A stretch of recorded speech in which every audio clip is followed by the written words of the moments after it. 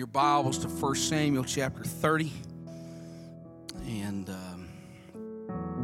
appreciate everybody getting here early for choir practice, whatever time that was. And I know it's early to get here and practice, but man, you blessed me tonight. I promise you that. And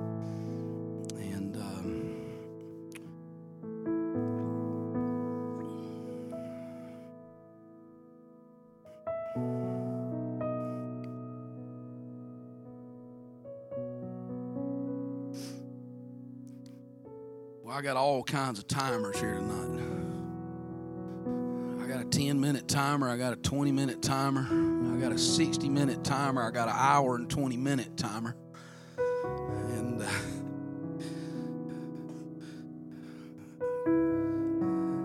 we'll settle in on 40 and see what happens. I'll tell you what, that song that they were singing, got it on a playlist, and it was a few weeks ago I was listening to that song, and sometimes I am not so much in the church, but outside you get a little concerned about people's perception of you. And I was out at Westgate, and I cry a lot, and I know some of y'all think I'm hard as nails. But I love the Lord. And I was out running, and I'd come down through that. You go through the woods for about, I was a little over almost 2 miles out at Westgate. And I was coming up that, one of those on the back side of that, and that song kicked in. And I couldn't help it. I just, tears. I mean, you're... And then I seen way off down, somebody's meeting me. And you think, I know they're going to think I'm nuts, I'm crazy. So I went to wiping tears and getting them out of my eyes. But I felt what they were doing. And I'm just going to tell you this. If you can get this right here, what we've experienced here tonight, if you can get it out of here and get it in Monday through Friday, whether it's at your home, whether it's in your car, I'm going to tell you what, there is a key to living a victorious life if you can take this and move it out into your regular week. Because the presence of God is not just for a church building. We're the church. And I want the Spirit of the Lord to always be able to touch and to minister in my life. And 1 Samuel chapter 30, I would like to start. Let's start in 17. I know I told you 18, but let's start in verse 17. The Bible says there, and David smote them from twilight even unto the evening of the next day. And there escaped not a man of them, save 400 young men, which rode upon camels and fled. And David recovered all that the Amalekites had carried away, and David rescued his 2 wives. And there was nothing lacking to them, neither small nor great, neither sons nor daughters, neither spoil nor anything that they had taken to them. David recovered all. And has any of you caught me? Anybody caught me? Anybody write in your Bibles? Anybody catch me? You raise your hand if you did. Sister Rhonda, don't be shy. Anybody else catch me? I'm surprised Brother Brian Fears didn't, and I'm surprised my mother didn't. She must have a different Bible.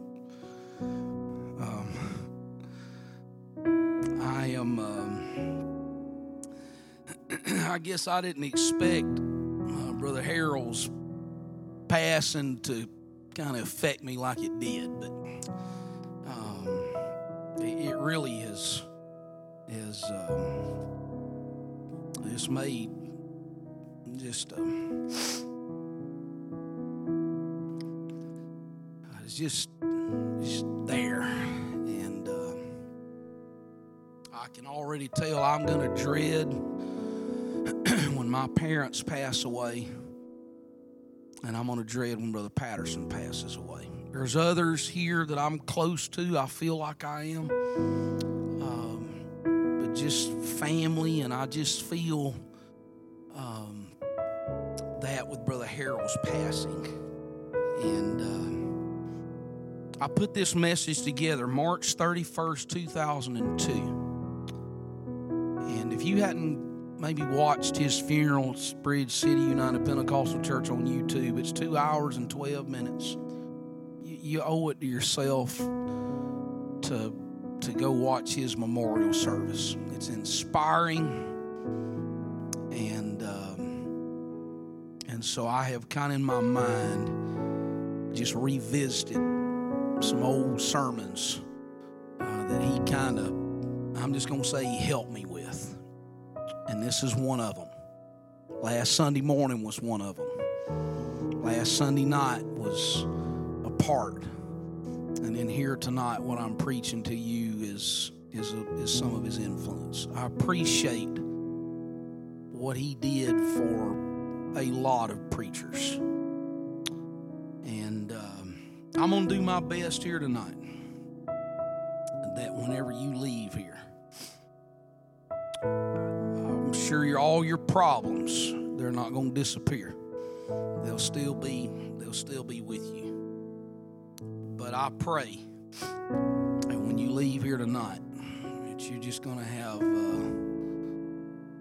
just tightened up your jaw.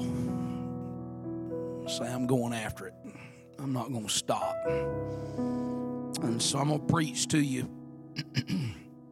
about against the odds. Let's ask the Lord to touch our hearts here tonight. Lord, I'm thankful, Lord, for this day.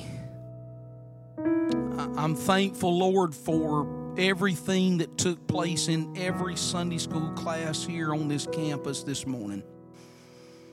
I'm thankful, God, for the faithfulness, Lord, that God, that people week in and week out devote, Lord, to your house. I'm thankful, Lord, for tonight. I'm thankful, Lord, for the prayer, the inspiration, God, that we felt before the service. Thank God for Malachi. I pray, Lord, tonight, that God, until we walk out of this sanctuary, that our minds and hearts would be, Lord, devoted to you.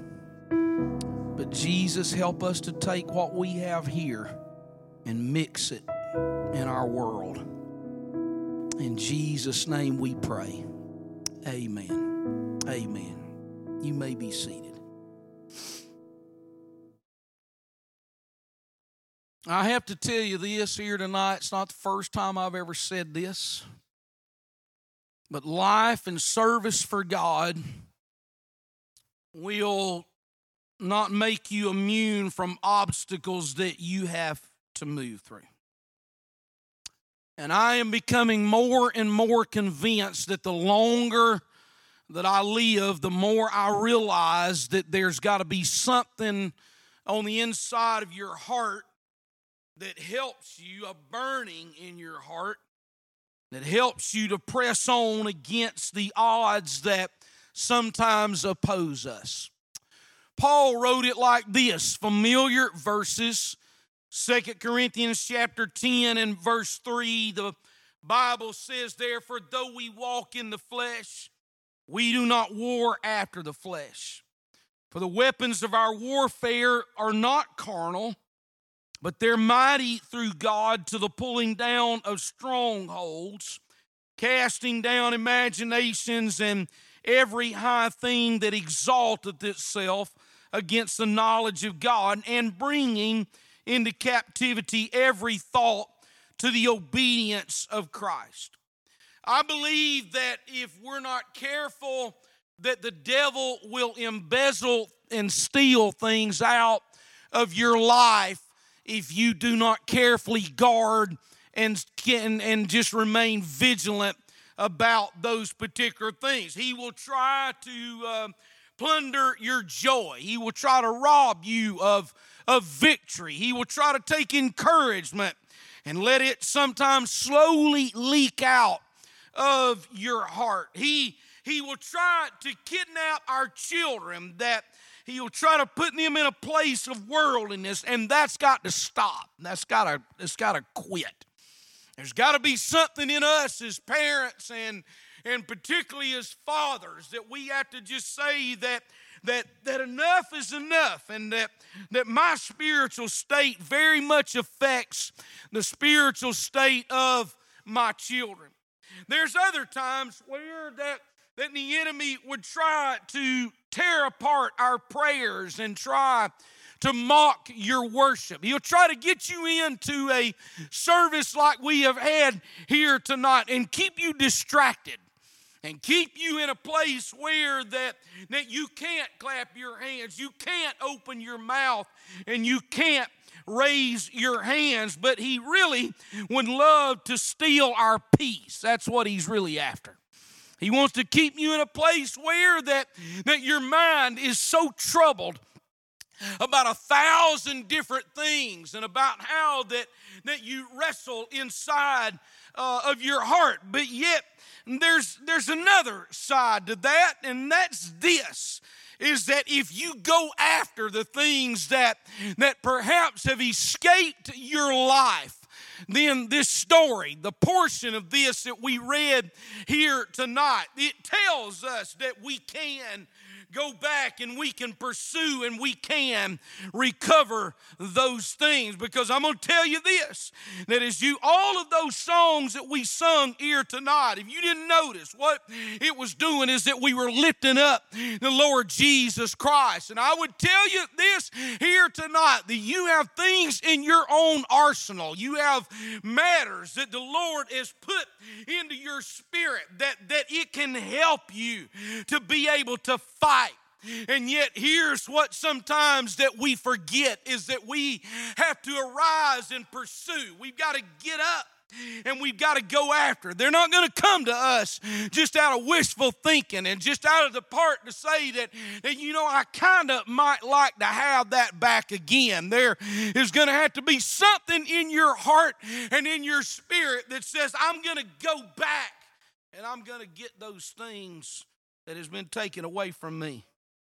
The setting of the story here tonight in 1 Samuel 30 is leading up to the part that David has had to deal with for quite some time. You start there in 1 Samuel 16, where it talks about how that David faced Goliath, and then moving on through the chapters there in 1 Samuel and through a large portion of 2 Samuel, it covers the biography of the life there of David. And in 1 Samuel 29, here is David, and he's running away from Saul. He's being pursued by him. And I dare say that when you start looking at the pursuits and the times where that Saul was going after David, that it probably almost unhinged David. In fact, we can read his Psalms and realize that there was a depth that was inside of him that lets us know that he worried. I thank God that I know that he worried. Y'all didn't get that. Brother Adam, you're right. They didn't hear what I said. You get it. You know. I think most of all of us are here tonight, if you're willing to admit it, that there's somewhere in your life that there was a tendency to worry. And if you hadn't got to that point, thank God you are a blessed person not to be able have to contend with that worry. But David, whenever he starts, especially in those Psalms where it starts pouring out in prayers to the Lord, we realize that in that part where that he was fleeing from Saul, that he gets to a place. In fact, you see there in the opening of 1 Samuel 29 that David was at a place, and the name of that place was called Aphek. And if you look at it, it was 3 days' journey away from Ziklag. And so while David is there, now think about that. You are 3 days away, 3 days travel. There are no Hampton Inns. There are no Motel 6s where they're going to leave the light on for you. There is no continental breakfast. There are no drive-thrus. There are no Ubers. There are no airlines to be able to get you from a 3 days journey. And so imagine where that David is. He is 3 days away from Ziklag. And while that he is there in Aphek, the Amalekites start working destruction in the only safe place that David really has. He had grouped up his men and their wives and their families had been left there in Ziklag. It was almost like that these people, these Amalekites that had bothered and badgered and troubled Israel much of that way. In fact, you can see it from the time that they left Egypt until the time that they got into the promised land, that the Amalekites were constantly trying to create havoc there in the lives of those place people. And finally, the Lord had enough. He said, I'm done with this. And the Bible tells us that he tells Saul, I want you to go down. He's listening through Samuel, and Samuel gets involved in all that. Y'all, many of you know the story there about how that he was supposed to go down and wipe out the Amalekites. Now, critics of the Bible would want to say that is genocide, but really it's just to serve, because the whole story is that several hundred years prior to that, they had brutally attacked Israel, and they had caught up in the back end of the caravan there, and they had taken advantage of the young and the sick and the elderly, and so now the people that are critics of the Word of God, they want to say, well, this is genocide, when really it's nothing more than just justice that's being worked out. And so Saul's instructions was that he was supposed to go down and he was to take care of the Amalekites. But you know the story, how that he went down there and he decided, instead of doing what God had told him to do, he was partially obedient. And then when Samuel gets up there, he realizes that Agag, the king, has been spared, and he realizes that he saved some of the sacrifices, so that what is Saul wanting to do? He's wanting to look good in the eyes of the people. And whenever Samuel walks in there, he tells him that verse that you probably all have heard here at some point in your life, where he says that rebellion is like the sin of witchcraft. It's rebellion. He didn't submit. And so the principle that we have to realize is that sometimes incomplete obedience is not just going to affect right there, but it's going to have an impact in the days to come. And there will be people that will be around us that will fall under the sway of the shrapnel that comes there in their direction, and it will hurt them because we are not completely obedient to the Lord there. And so it is that now the Amalekites, because they had not been dealt with by Saul, they started heckling David and his men. And the story tells us that there in his absence, in David's absence, they came and literally disrupted the lives of all of the settlement that was there in that city of Ziklag. All of those wives of David and his men were taken. It was a very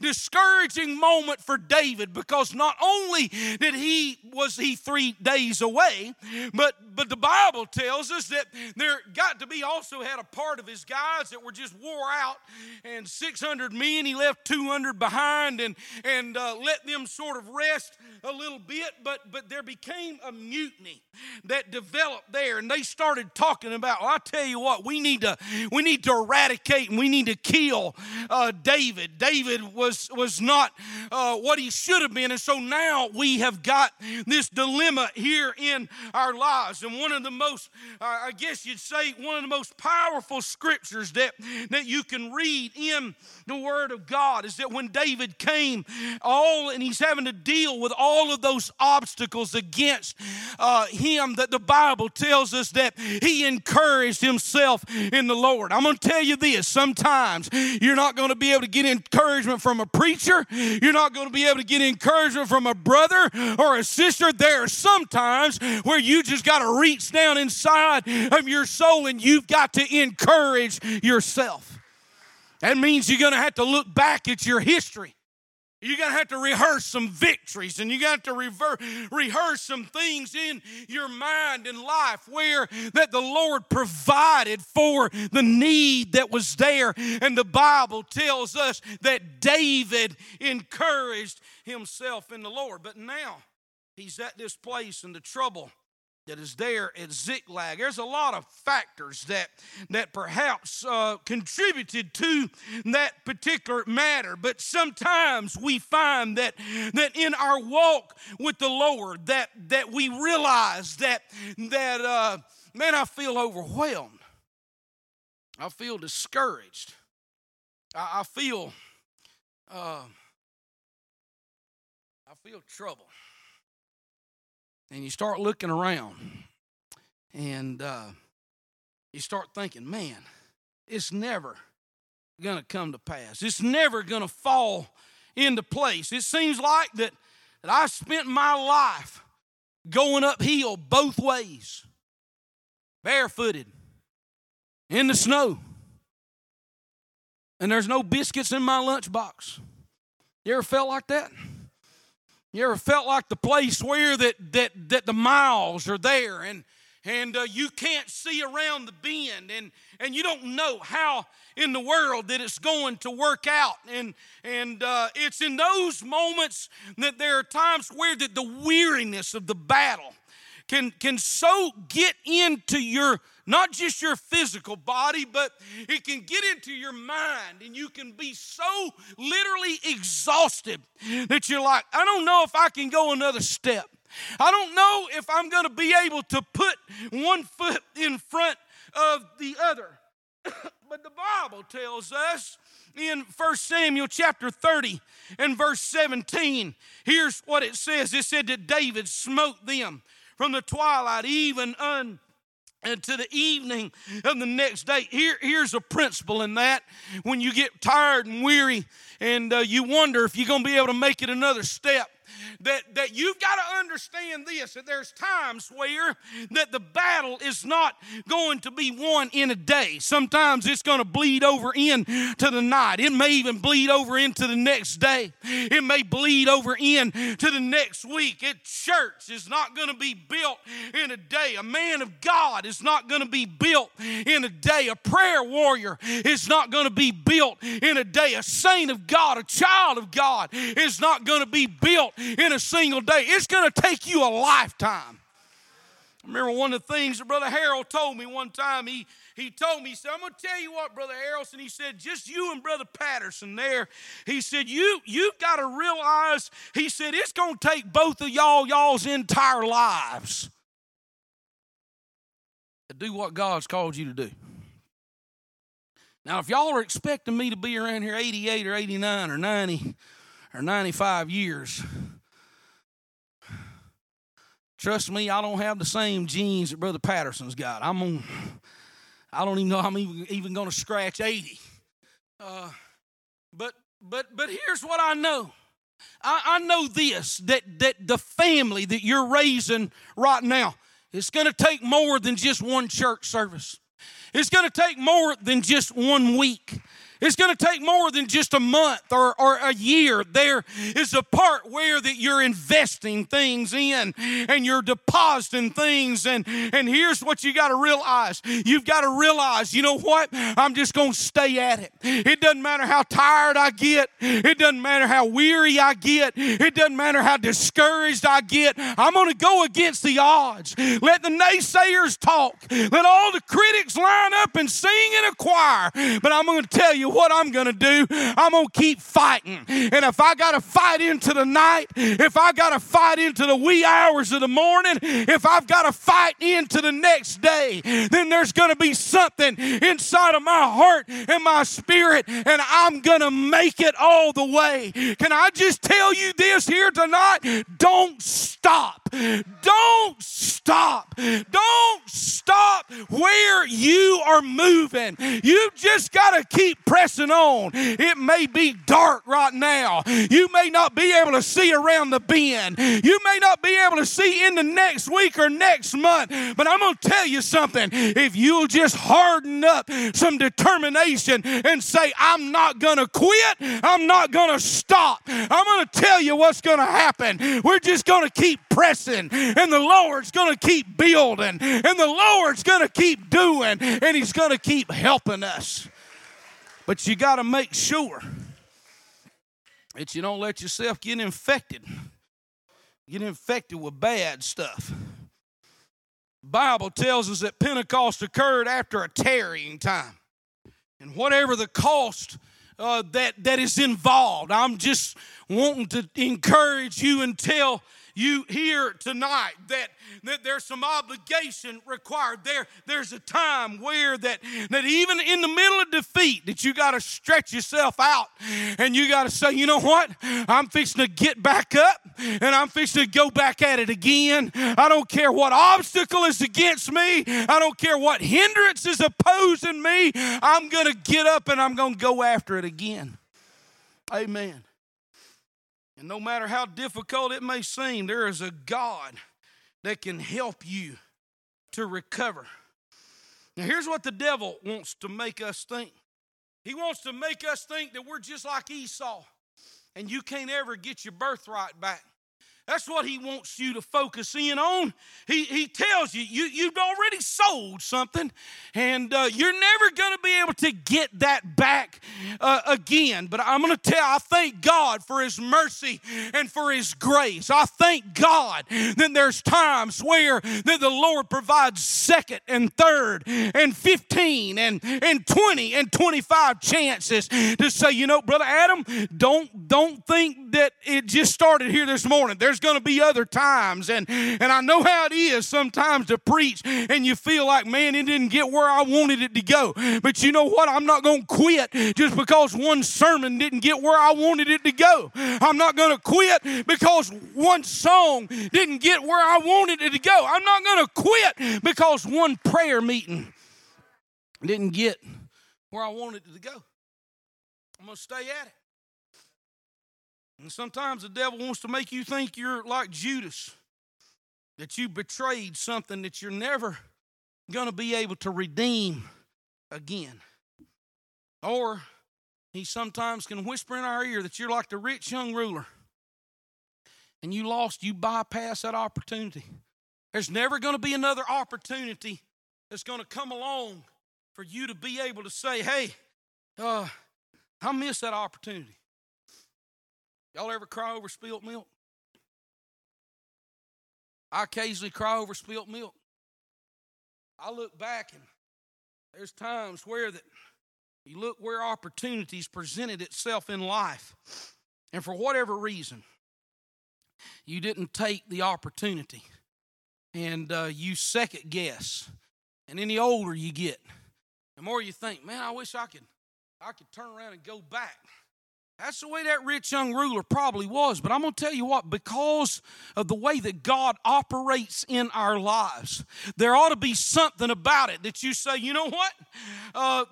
There's a U-turn. Even if you got to get off the interstate and drive a few miles and find you a bridge that goes over so you can turn around and come back in the other direction. I'm going to tell you what, if you miss the exit that's going by Buc-ee's because you weren't paying attention and you think, man, I missed that sweet roll, just hang on, because there's another exit. Now, it's down a little ways. It's about 5 miles beyond if you're going west, and you think, okay, I wanted that sweet roll, but I wasn't paying attention. I missed my exit. And you find that exit, and you turn around, and you come back. I know what I'm talking about here tonight, okay?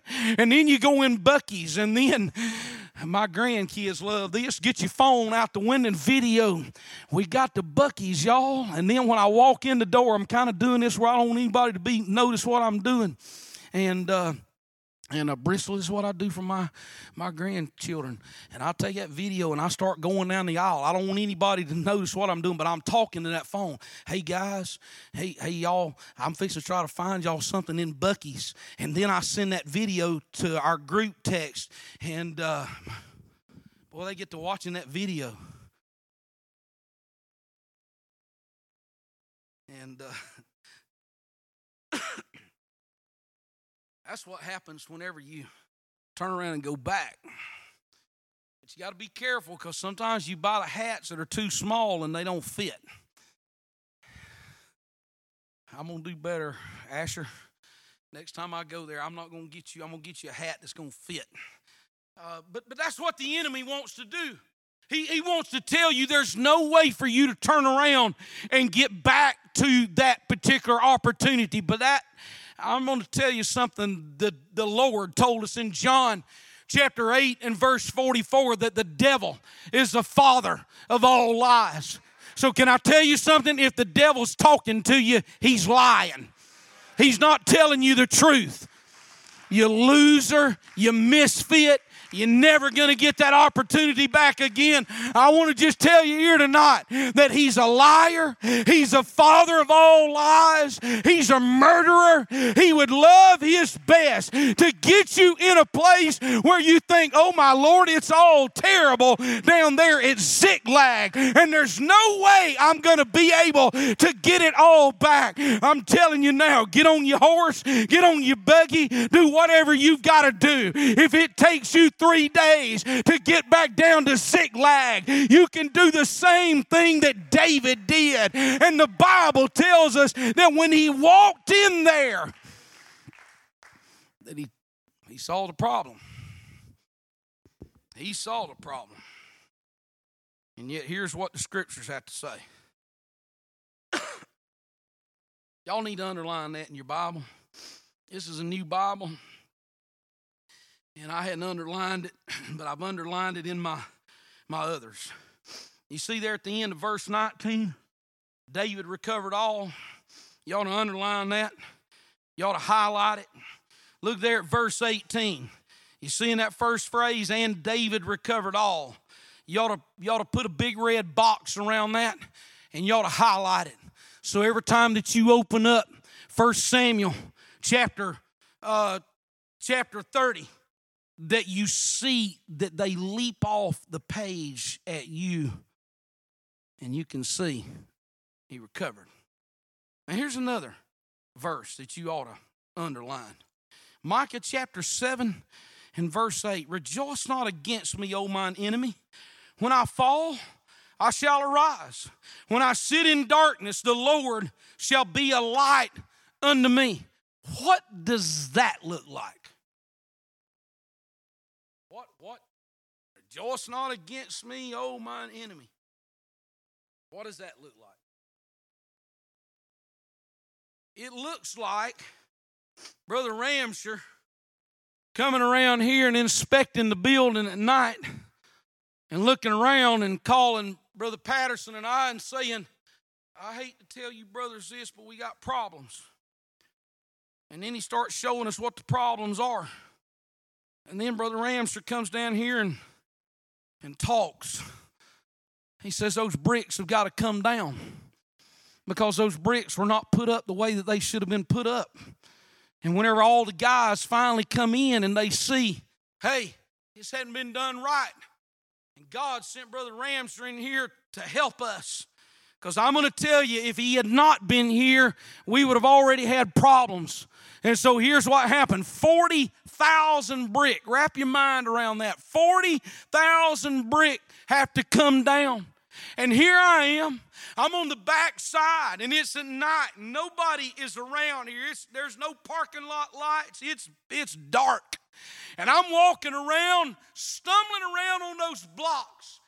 Or those bricks. I'm going to tell you what, I don't remember if I was crying, but I was mad. Oh, I was mad. I shouldn't have been mad, but I was. I was mad.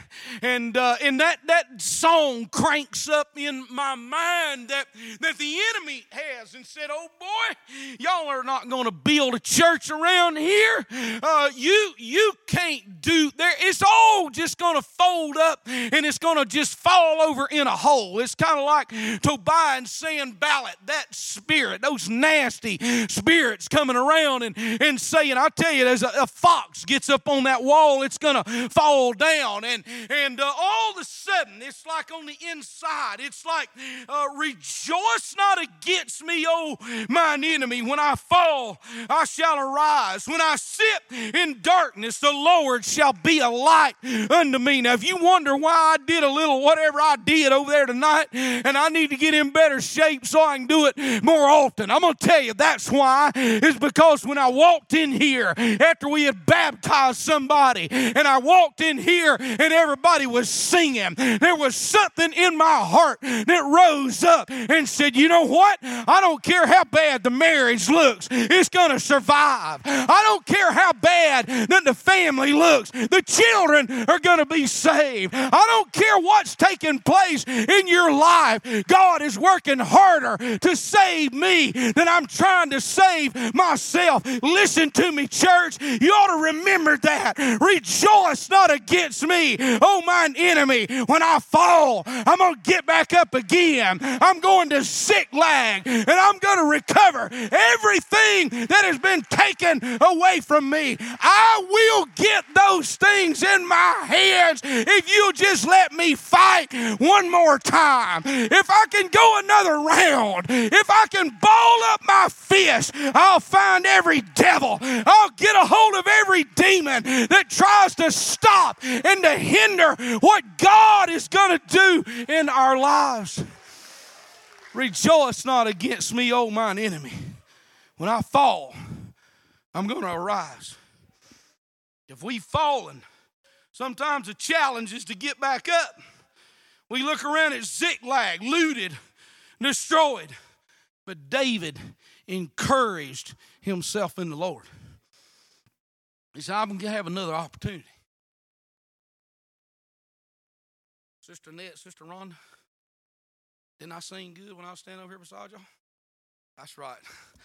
I knew that. Sister Emily, I blessed you when I was standing right there next to the piano singing tonight. I thought I need to get over here on this side over here and get to singing so I can just bless this whole side over here. I'm going to let y'all just listen to me, okay? It don't matter how good you can sing.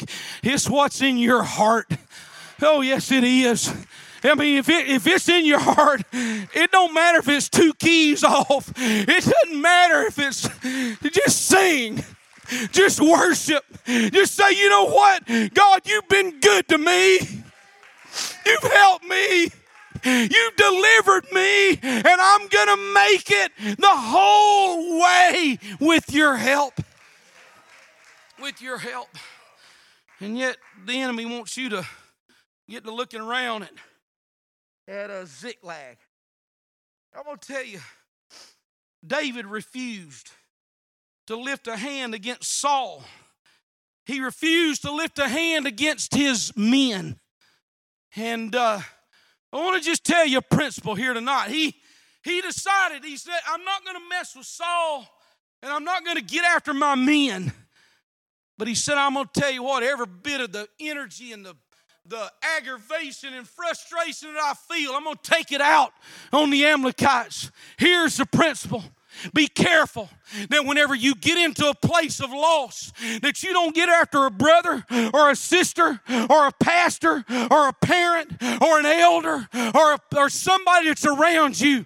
Be careful about that. Take all of your energy and get it on the inside and go after the devil, because that's what the devil's trying to do. If he can disrupt your life and get you to biting your brother and biting your sister or biting a pastor or biting an elder or biting somebody in your life, then what he's going to do is he's going to step back and he's going to watch every bit of that. But there ought to be something in every one of our hearts that says, you know what? He's not they're not the problem. My brother, my sister, my pastor, my elders, they're not the problem. The problem is the devil. And I'm fixing to go after, and I'm going to recover everything that enemy has tried to take away from me. Come on, Pentecostals. You know what I'm talking about, especially some of y'all that's been in this thing for a long time. You know how to pray through trouble. You know how to fast through difficulty. You know how to worship God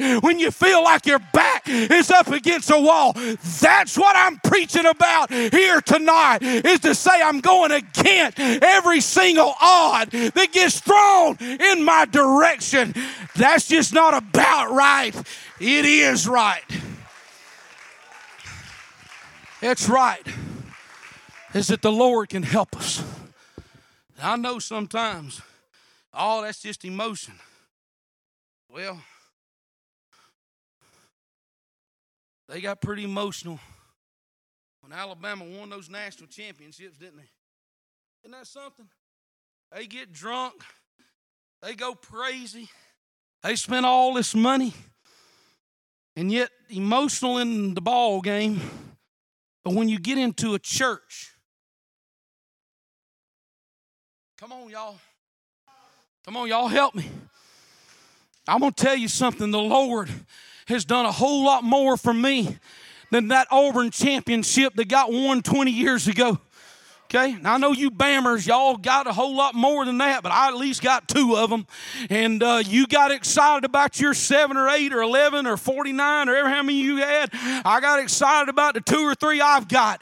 But you know something? I'm way more excited about what the Lord has done for me than any football team. I'll tell you this, even any raise, even any accomplishment that has ever came into my life, the Lord is good to me. He filled me with His Spirit. He's filled me up with His Word. I know how to pray. I know how to fast. Have I had some troubles? Oh, yeah. Have you had some troubles? Yes, you have. But there ought to be something on the inside of you that says, I'm emotional about this, and I'm going to worship the Lord. I'm going to open my mouth up, and I'm going to praise God for what He's done. And so it's time. It's time to recover your worship. It's time to recover your commitment. It's time for you to recover your holiness. It's time for you to recover your devotion to prayer. It's time for you to recover your hunger for the Word of God. It's time for you to recover your desire to reach the lost. That's what I'm preaching about here tonight, is to say I'm going to move against those odds. I'm moving against them. I'm going to move against those odds. I'm going to give you a few nuggets. Here's a few nuggets for you. Moses made it to 120 years, and the Bible says his eyes didn't dim. The Bible also tells me that the latter house is going to be better than the former house. Here's what Ecclesiastes says. Ecclesiastes chapter 7. In verse 8, better is the end of a thing than the beginning thereof, and patient in spirit is better than proud in spirit. Be not hasty in thy spirit to be angry, for anger resteth in the bosom of fools. And so here's the thing. God's day starts at night. Y'all know that. God's day starts at night. His height rises when the sun rises. In fact, in Genesis chapter 1, it states that evening and morning was the first day. If you ever forget this, I want to remind you of it right now. God's working night shift.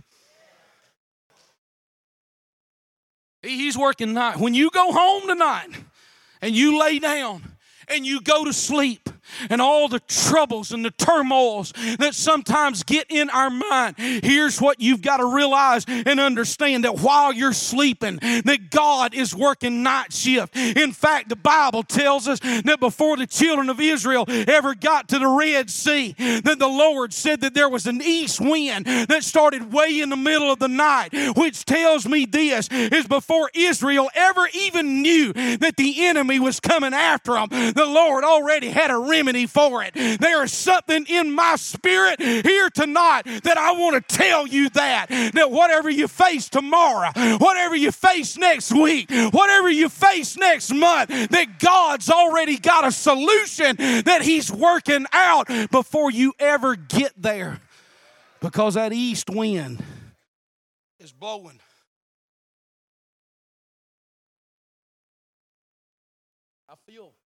I feel that Brother Arnold spirit getting on me.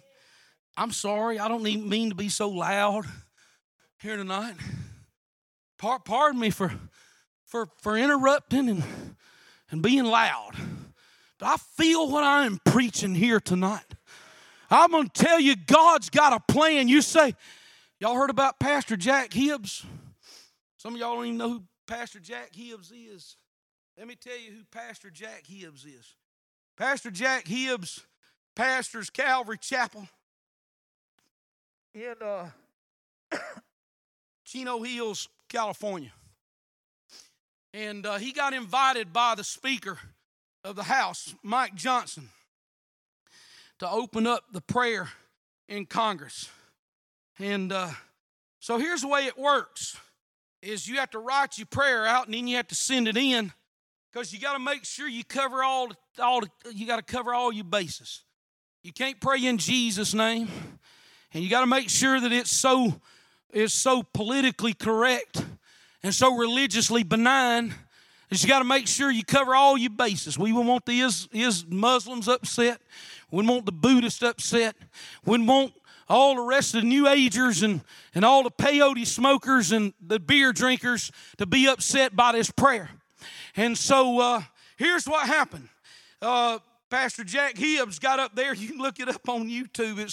It's pretty impressive. And he said that the closer he got to his time for praying, he said he wrote up this little old prayer, and he said he thought, you know what? I've got to. I can't just go in there and just read this prayer. And so he got there. I think it was on January the 15th or maybe February the 15th. It's been here in the last few days. And he got up and he started praying. And I'm going to tell you, the Calvary Chapel boys, they're spirit-filled, so he got a little bit of a Pentecostal sway about him. And the old guy got up and started praying. And the next thing you know, the Democrats is pulling their ear, what do you call them? What do they call them? Not headphones. It's when you got your hearing's not good. Hearing aids. It's like all these Democrats, they pulling their hearing aids out. Oh, dear God, we can't hear this guy pray this prayer. And he prayed, I'm going to tell you, in the power of Jesus' name. He prayed about the resurrection. He prayed about the second coming of the Lord. He prayed that you guys are going to answer to God for the decisions that you're making. I'm going to tell you something. There's times where the devil starts pushing you in the corner, and you ought to say, you know what? Enough is enough. I'm just going to go ahead and do the will of God. It doesn't matter what happens. And 27 Democrats have written letters, and they're all out of sorts and upside down about it. I thought that was pretty good. Okay, but let me tell you what's scary. Is they took AI, artificial intelligence, and then they run his prayer through AI. And you can find it on YouTube. And it has nothing that even resembles the prayer that he prayed in the House of Representatives to open up Congress here just a few weeks ago. It's pretty scary. He's also just written a new book. It's called Days of Deception. D-A-Z-E. Days of Deception. Well, here's what's happened. AI has gotten copies of that. They have manipulated the text. And because they have manipulated the text, then what they're doing is they're now selling books that's totally different from what his original intent was. Amazon is limiting the amount of books that he can sell, and the really good place, the only place you can really make sure you get an authentic copy is from Harvest House Publishers. I started hearing all that stuff about AI. And then I got to thinking, I've got a video that because of the times, Brother Ken Gurley, that pastors there in Houston, they put him up. And Brother Gurley was talking, and he was talking in English, and then they run him through AI. And before it was over with, 17 different languages that Brother Ken Gurley was talking there because of the times. I'm going to just tell you this, church.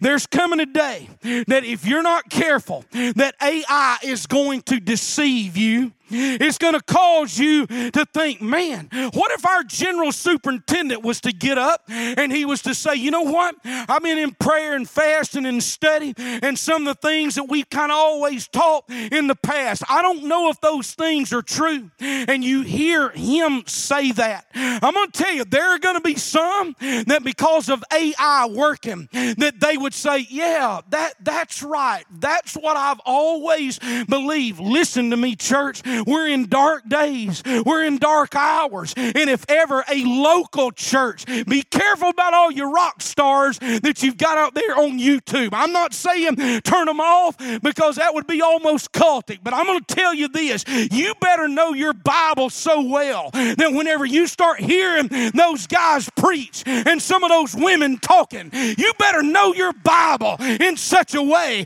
where that you know the truth and you're not going to be rattled or taken to one side or the other side. If ever there was a premium on this pulpit preaching the Word of God and preaching truth, it's now. It's right now that you ought to say we ought to get plugged into this thing. I know I'm calling out names here tonight. Jack Hibbs, John MacArthur. I got to listen to one of John MacArthur's recent sermons. He was talking about the unfolding of the seals. This was about 2 weeks ago. And he started talking about AI. He started talking about the World Economic Forum and about how we're moving toward digital currency. Got to talking about our borders being open. Do y'all that concern y'all about our borders just being wide open and that millions are coming in?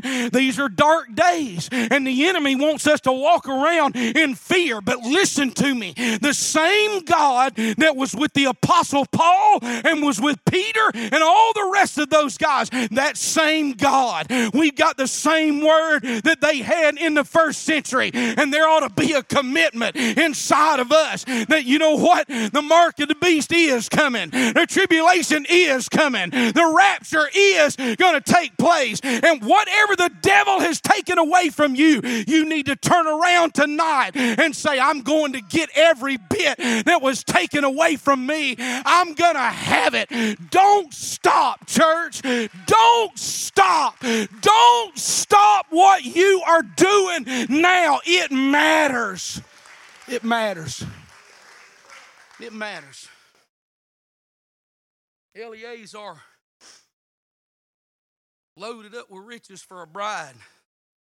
That's just pocket change in comparison to what would come to that bride once he got her back to Isaac.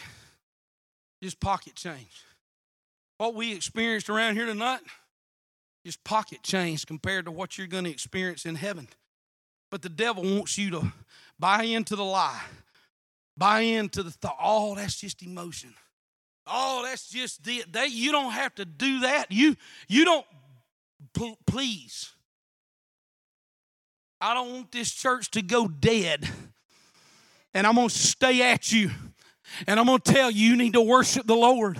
I'm going to tell you, you need to be reading your Bible. I'm going to tell you, you need to be staying away from the world. Those are things that I'm going to say. We've got to, as Revelation 18, come out of her, my people. Babylon has nothing for us. We don't want to live in the city of Babylon, but there's a new Jerusalem that's waiting on us on the other side. Go after it, church. Get against the odds and go back and get everything that has been taken away from you and say, I'm going to get my hands on that.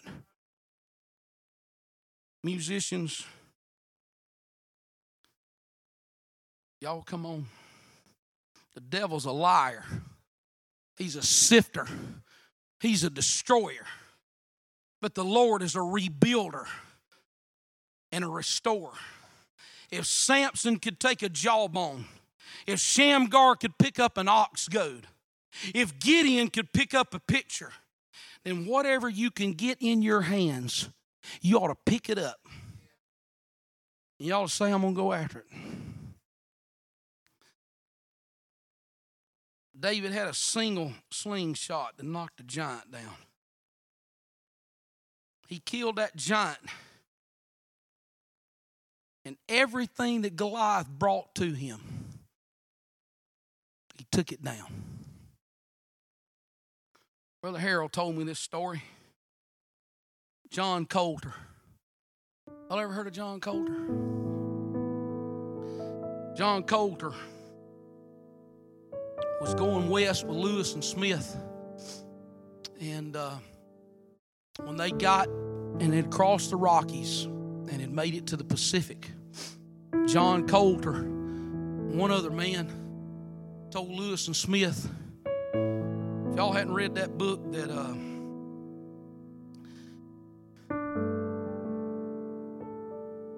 getting bad. I'm getting Alzheimer's. The guy that wrote all those World War II books. The title of the book is called Undaunted Courage. Stephen Ambrose. Thank you. My wife, boy, she is a scholar. Stephen Ambrose wrote that book called Undaunted Courage, and it talks about the Lewis and Smith expedition. But they got to the Pacific and they started turning around. They started coming back. And John Coulter and one other guy said, I tell you what, we're going to stay and y'all go ahead and we're going to stay out here and we're going to explore. Well, John Coulter's buddy, he got sick and he died. And so John Coulter's all by himself. And he started checking out the wildlife that was there. He's the first man to witness the geysers there at Yellowstone. His diary tells stories about whitewater rapids, dangerous Indians that tested his courage. And somehow or another, John Coulter managed to get himself captured by some Blackfeet Indians. They swarmed him. They stripped him, tore his shoes off. And they're trying to figure out what they're going to do with him. And so the chief come up to John Coulter and he said, ever how he conveyed it. I want to know, said, can you run like a deer? And Coulter looked up at him and he said, no. He said, I'm really more like a turtle. And so the chief said, well, here's what we're going to do. We're going to give you a 300-yard head start. And he said, when you get 300 yards out, he said, I'm going to let my guys go. And he said, they're going to run you down. Now think about this, okay? Blackfeet Indian, he's barefooted as a yard dog, as they say. And he took off. No shoes. 300 yards ahead of him. He spotted a line of trees. And you can look at this. This is on the internet, so if you want to fact check me, it tells the story. And he found this line of trees, and he got in that line of trees. And then those Indians came up in there. And somehow or another, he managed to slip away from them. And he run a mile, then 2 miles, then 3 miles. Feet cut to ribbons. But he knows that if he stops, they're going to kill him. And so finally he manages to get to where he's outrun every one of them but one lone Indian. And he slips in, and that Indian runs right by him, and he catches him, and he kills him. And then for the next little while, he slipped down into the river, and he'd swim a little ways, hiding under logs and brush and all that other stuff. And finally managed to slip past them. Now think about this. It was all said and done. He ended up running to a fort. And when he got to that fort, he had run 156 miles. And he managed to go against the odds. And he made it. I almost wish that was a story in the Bible. Listen to me. You may have some hellhounds on your trail here tonight. You may feel like you have been fighting the devil tooth and nail. But when we got to the end of Brother Harrelson's funeral the other day, they started showing some clips of him preaching.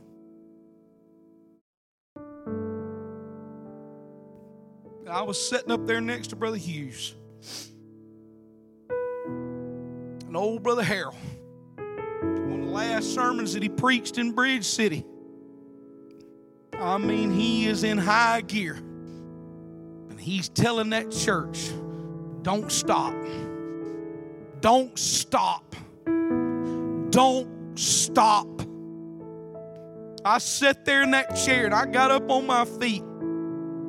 I'll be honest with you, boy, I was crying. I told the Lord on that platform, February the 12th, 2024, Lord, I am not going to stop.